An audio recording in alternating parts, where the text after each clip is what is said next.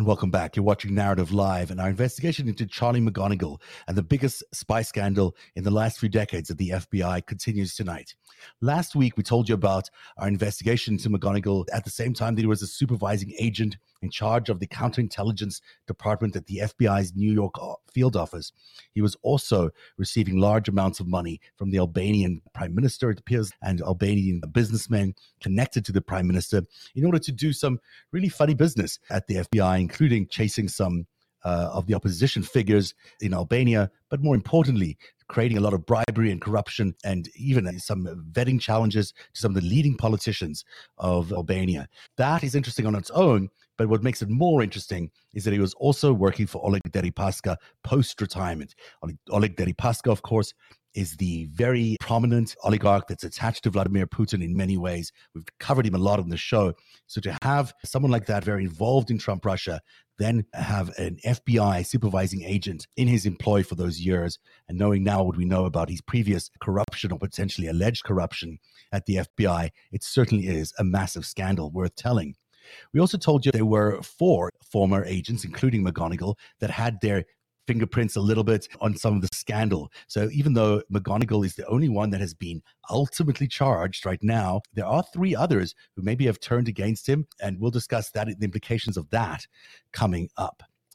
Now, the big question is not really about how much damage did he cause once he was working for Deripaska post-2018. The real question is, if there was a corrupt agent, if there was a mole inside the New York field office, if Charlie McGonigal was corrupted for a longer period of time that preceded his check from the Albanian government, what if he was corrupt during the entire process that the investigation into Trump Russia was happening? What if he was feeding information to various sources, including maybe Donald Trump, about what was going on in the investigation? And then also what was happening with the Hillary Clinton email investigations? Those were also coming out of the same New York field office and the same departments in Washington, D.C. It's a tremendous amount of complicated back-checking now that the United States FBI has to go through and figure out exactly what was compromised and what wasn't compromised, if they can figure it out. But in my mind, the way things look right now, it certainly doesn't look like you can look at those years, look at those investigations, especially with all the investigations that followed it, and claim that we were, in fact, had a clean investigation into Donald Trump or a clean investigation into Hillary Clinton or her emails, and for that matter, Anthony Weiner's laptop. Now, what we know as the email scandal of 2016 is actually multiple email scandals in one. And this is why I've said here on the side here that 2016 was really a battle between these 2 narratives.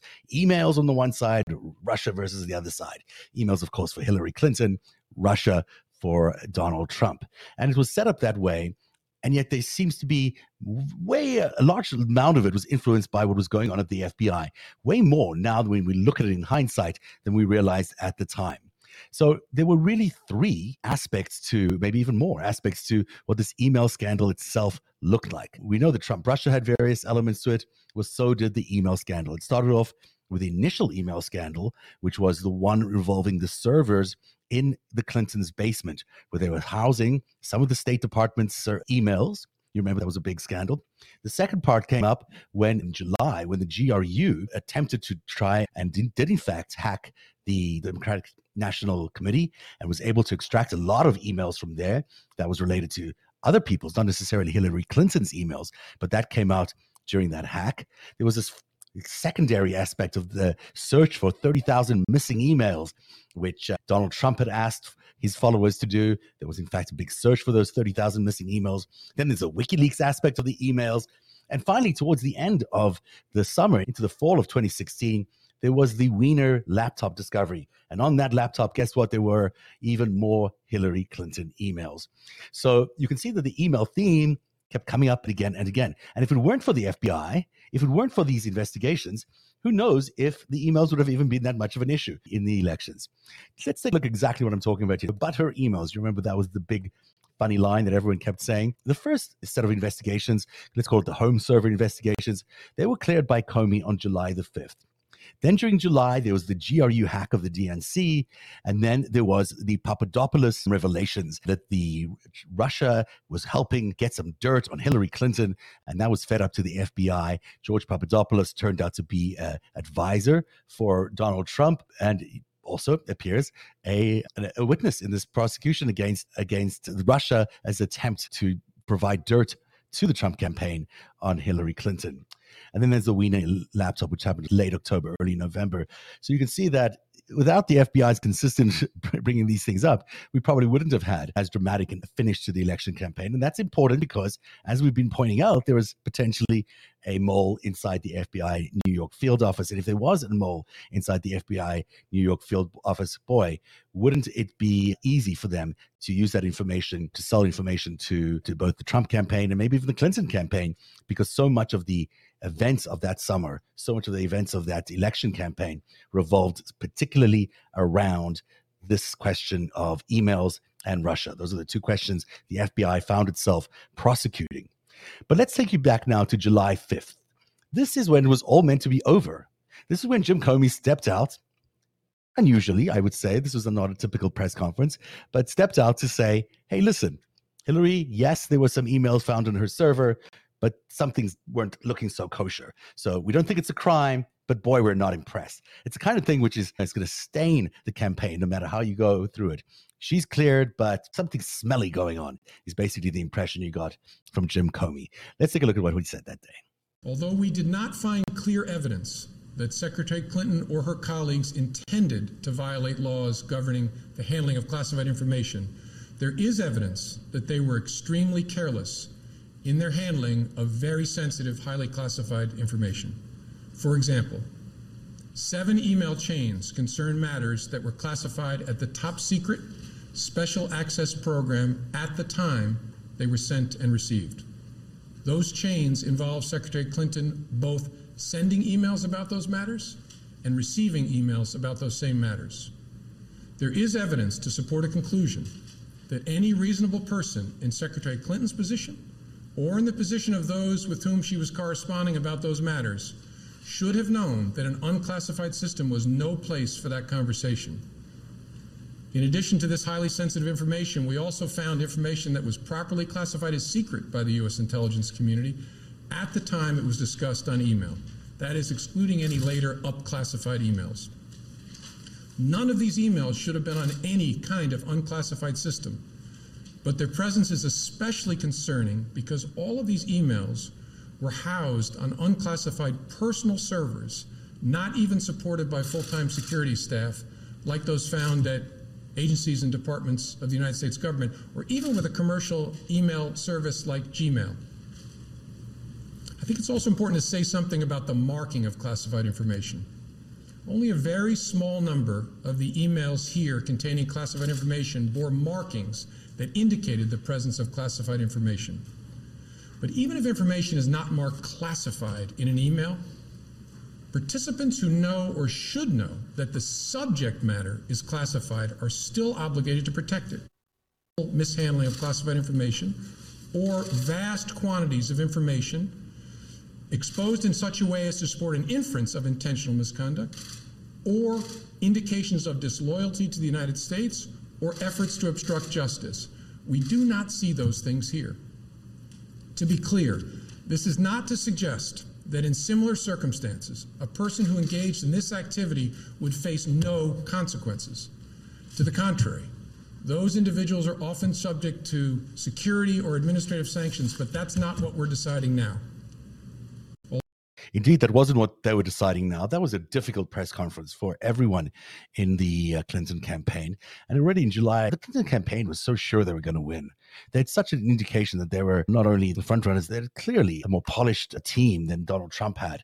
And so to see Jim Comey stepping up into the limelight in July already, we all, in our heads, we all remember November and October Wiener email things, but that he was doing this in July tells you a lot about how involved the FBI felt they had to be in every aspect of this election to do so.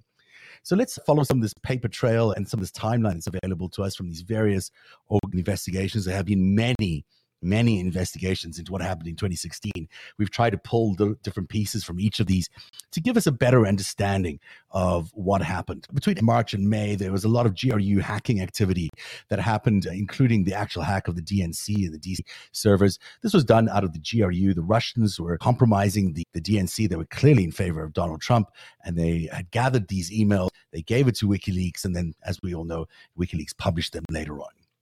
Now, while this was all happening, in May 2016, a tip came to the FBI. It came via a foreign office of the FBI, and it came from George Papadopoulos, who many of you will recall was an advisor, a foreign policy advisor to Donald Trump. Mr. Papadopoulos told the FBI the Trump team had received some kind of suggestion from Russia that it could assist this process with the anonymous release of information during the campaign that would be damaging to Mrs. Clinton. So here you've got a Trump insider, although I'm not sure he revealed himself as that, but he was a Trump insider saying that the Russians were ready to step in and help this investigation go on. This is a remarkable thing because this really triggered the investigation known as Crossfire Hurricane. It really triggered the investigation of the entire FBI to really focus on Donald Trump and whether he was connected to Russia. Now think about it. Someone from the Trump-Russia campaign calls the FBI up and says, hey, well, it wasn't him, actually, it was an Australian ambassador, but never mind that. The actual evidence came from George Papadopoulos.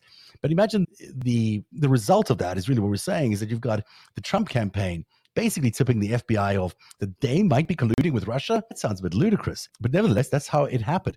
Then came this press conference we just saw in July the 5th when Comey clears Clinton, and then later in July, I don't know exact date, but I think towards the end of July, George Papadopoulos' tip reaches who?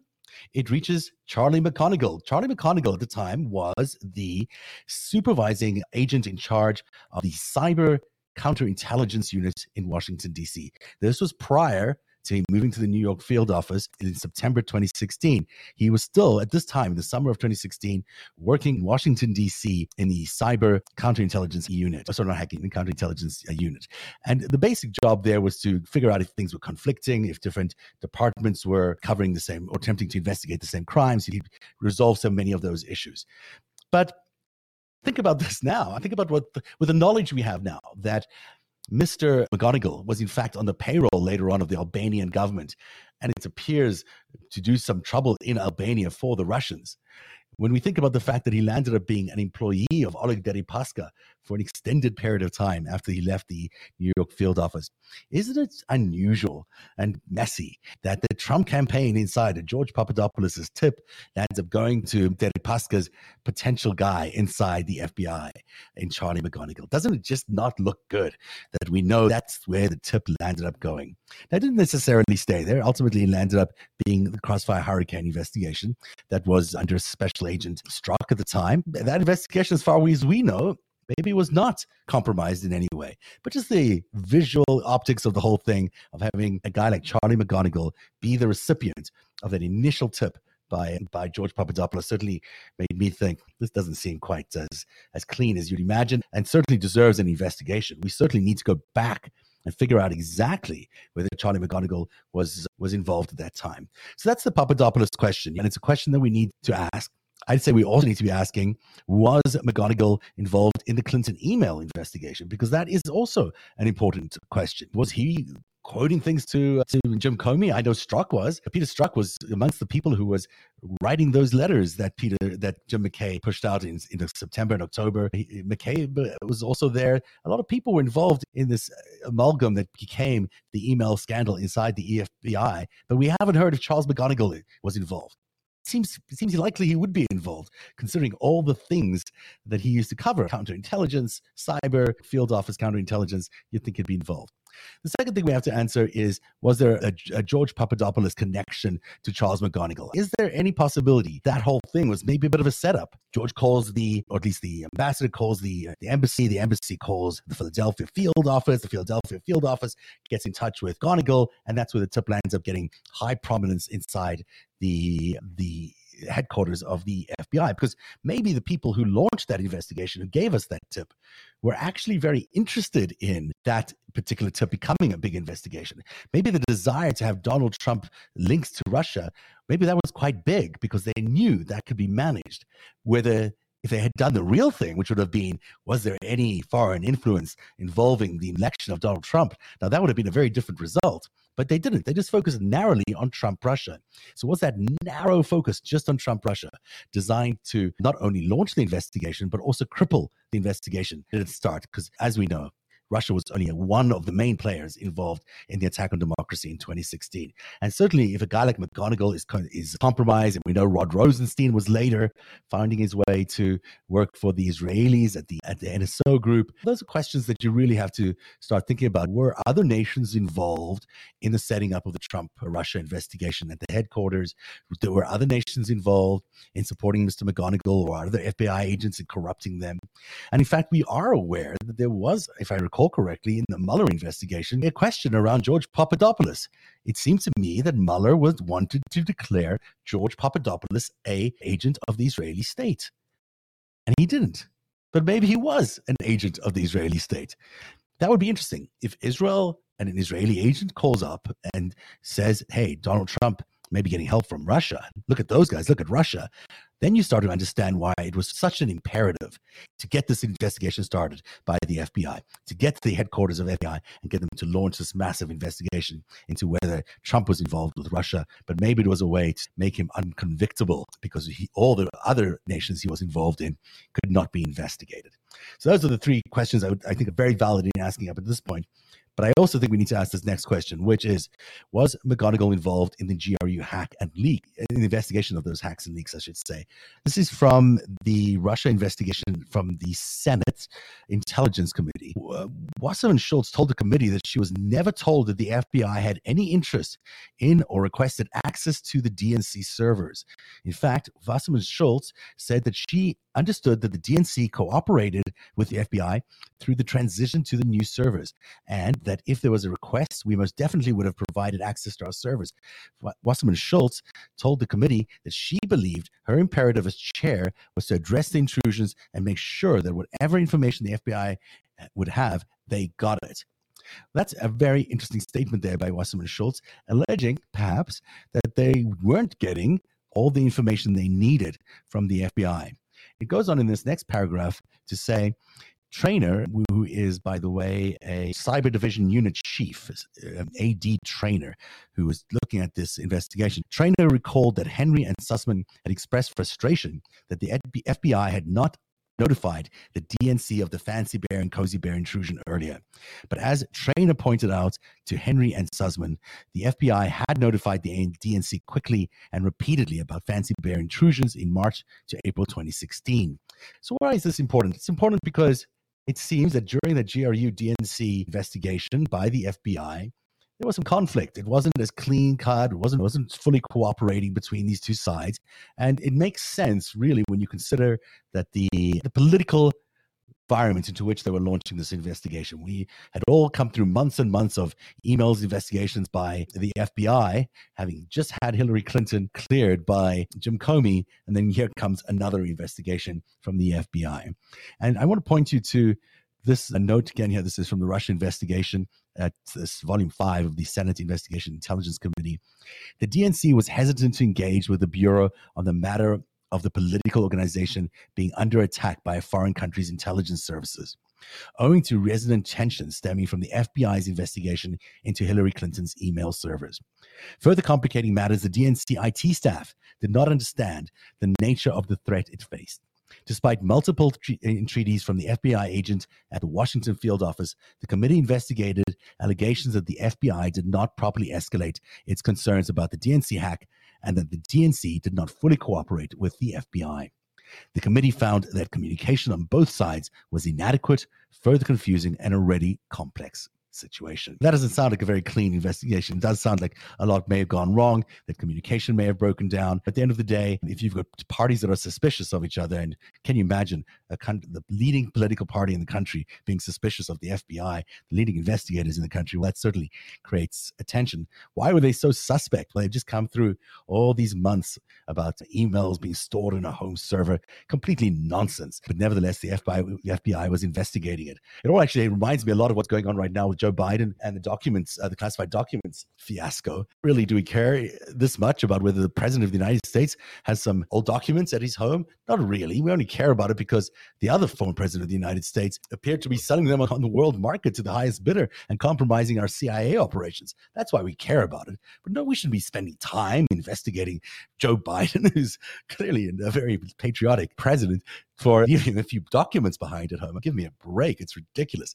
It's the same kind of thing that we're seeing here way back in 2016 when you've got Hillary Clinton's emails. But so what? Jesus, we all have emails stored in various places. We all wish we could be completely buttoned down and secured, but let's face it, it's tough to be buttoned down and secured with so many email accounts, with so many different gadgets, so many devices. If there's an email missing or going in the wrong place, maybe the IT department should answer for it and not the politicians in question, because really, what are we doing? So the DNC was hesitant to engage in this investigation, obvious reasons why.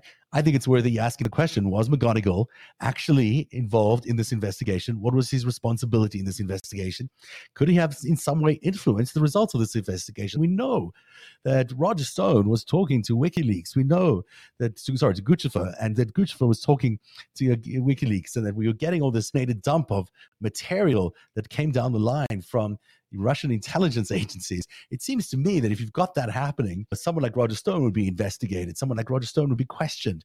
And yet, throughout that whole period of 2016 in the summer, nothing seemed to happen with that very vast investigation. I think it's worthy asking of that question. Was he involved in the GRU hack investigations and in the ultimate leaks of those investigations? Because nothing ever came of those investigations, frustratingly. All right, so now it's George Papadopoulos, and this is from the Inspector General's report, Horowitz's report on the origins of 2016. So by March 2016, Papadopoulos, Page, and Flynn were among several individuals serving as foreign policy advisors for the Trump campaign. Manafort joined the Trump campaign in March 2016 as a campaign convention manager. In the weeks that followed, Papadopoulos met with officials of an FFG in European city that had arranged several meetings in May 2016 to engage with members of the Trump campaign. During one of these meetings, Papadopoulos reportedly suggested to an FFG official that the Trump campaign received some kind of suggestion from Russia that it could assist the campaign by anonymously releasing derogatory information about presidential candidate Hillary Clinton. However, the FFG did not provide information about Papadopoulos' statements to the U.S. government at the time. So that's interesting. That all happened back in March 2016. There's some indication to this foreign delegate that there is potentially help coming from Russia. It doesn't get to the FBI until much later. So during October 2015, if you look at the footnotes below, testimony before the House Judiciary Committee and House Committee on Government Reform and Oversight, Papadopoulos stated that the source of the information he shared with the FFG official was a professor from London, Joseph Mifsud. Papadopoulos testified that Mifsud provided him with this information about the Russians possessing dirt on Hillary Clinton. Papadopoulos raised the possibility of, during that congressional testimony, that Mifsud might have been working with the FBI, and this was some sort of operation to entrap Papadopoulos.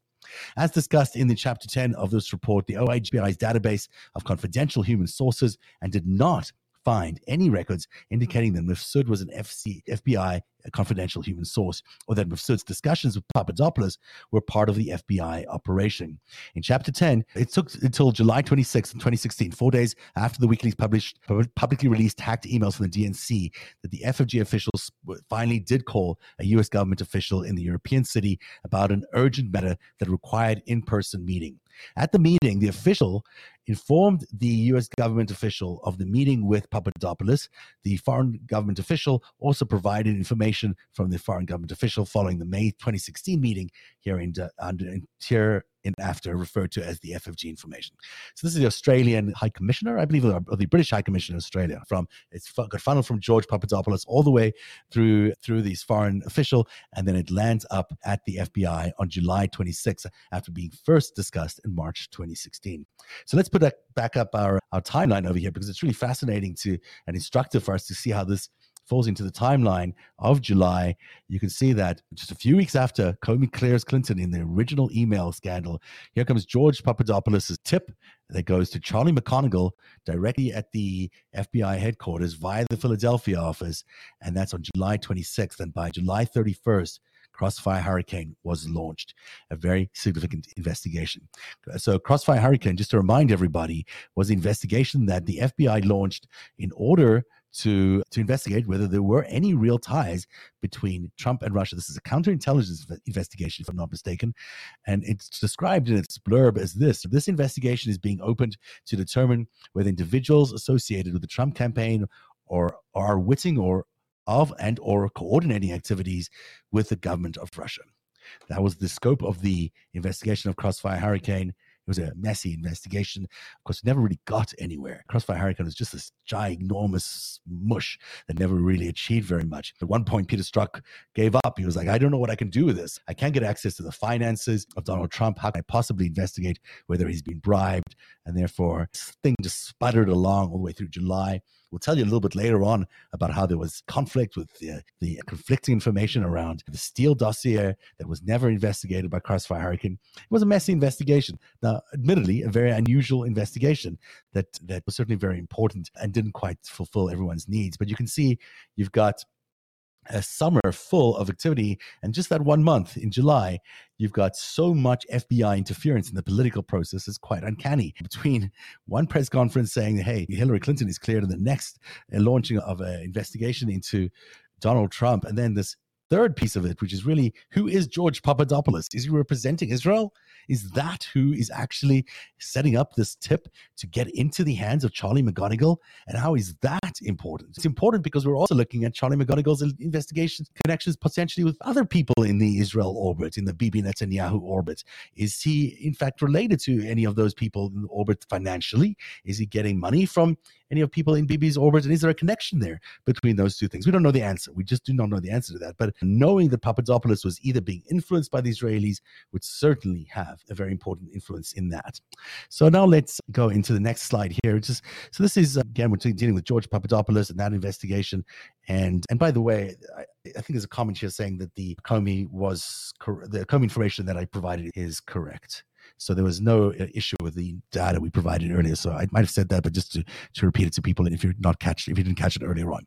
So from July 28th to July 31st, information on whether, I'm sorry, let me get the slide up for you so you guys can follow along at the same time. Are we here? Boy, it's a big deck of cards tonight because it is a big scandal. I think that we're beginning to understand the scope of this giant scandal. It really is beyond what we thought when we first started to investigate this small FBI agent that might have been, compromised. I wanted to jump back in and allow us all an opportunity to listen to Rachel Bitecofer and her analysis of last night's State of the Union address. It was an incredible tour de force by the President of the United States last night.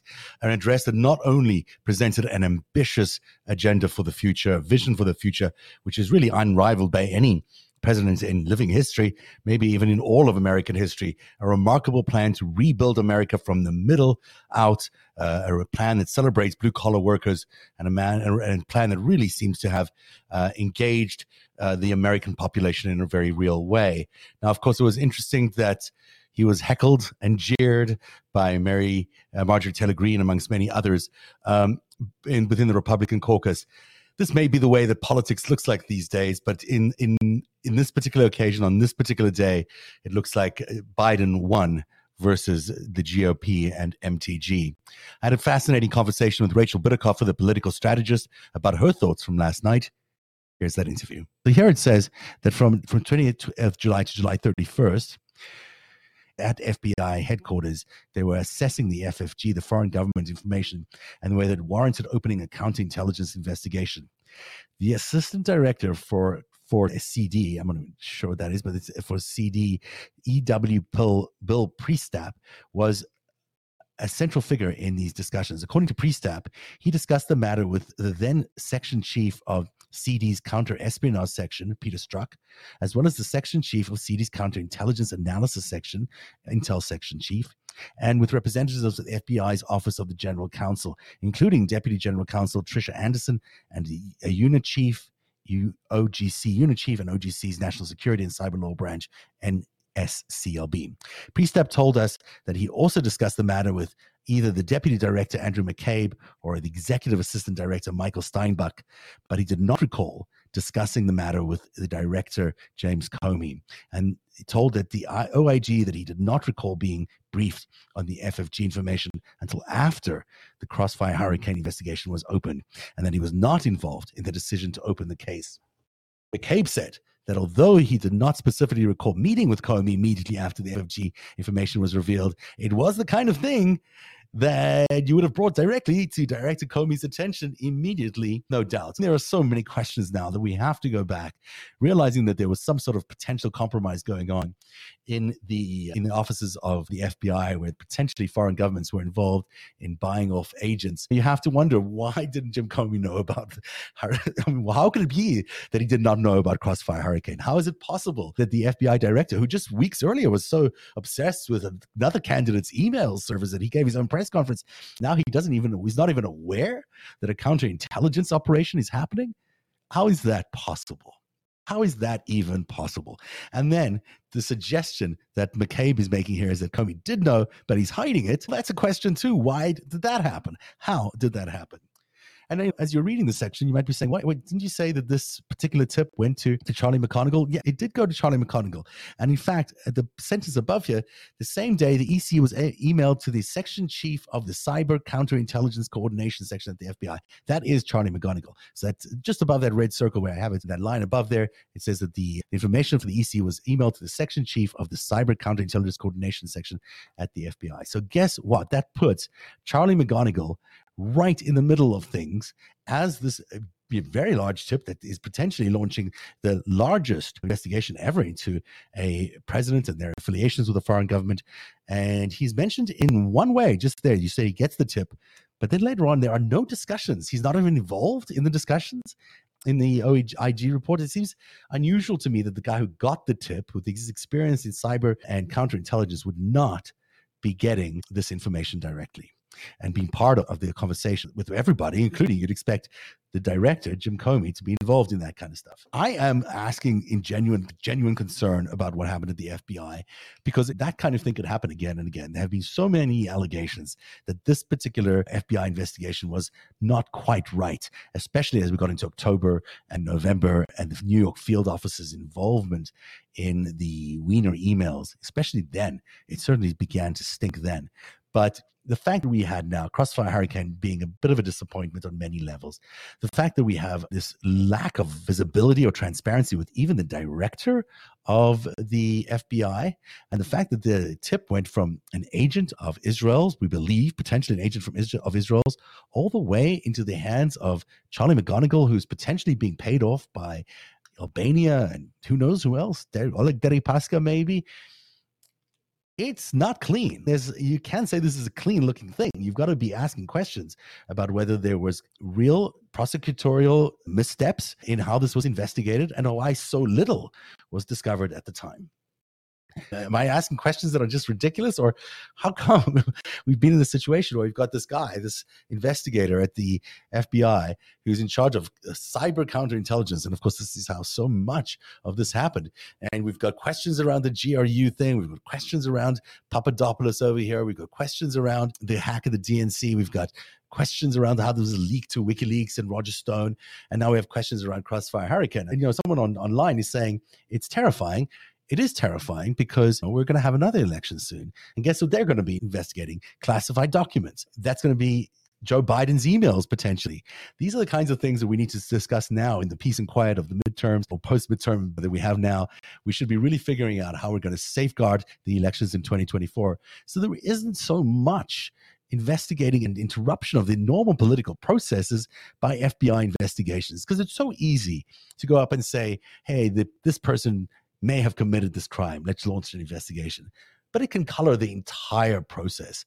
If we're going to be doing investigating and clearing people or whatever, let's do it well before we get into election season. The election season should be pure and uninterrupted by these committees, by FBI, by anybody else. And certainly now with the history of the FBI, if some of these things are borne out to be accurate and the allegations, there might have been some missteps in the FBI investigations, then it's going to really color whatever the FBI does going forward.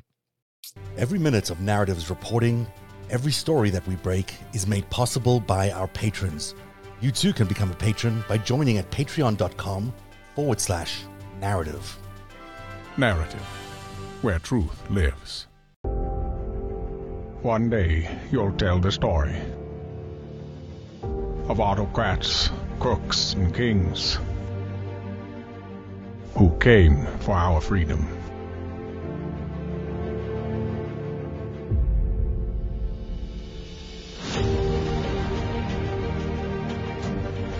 A story of citizens who stood up to tyranny and won.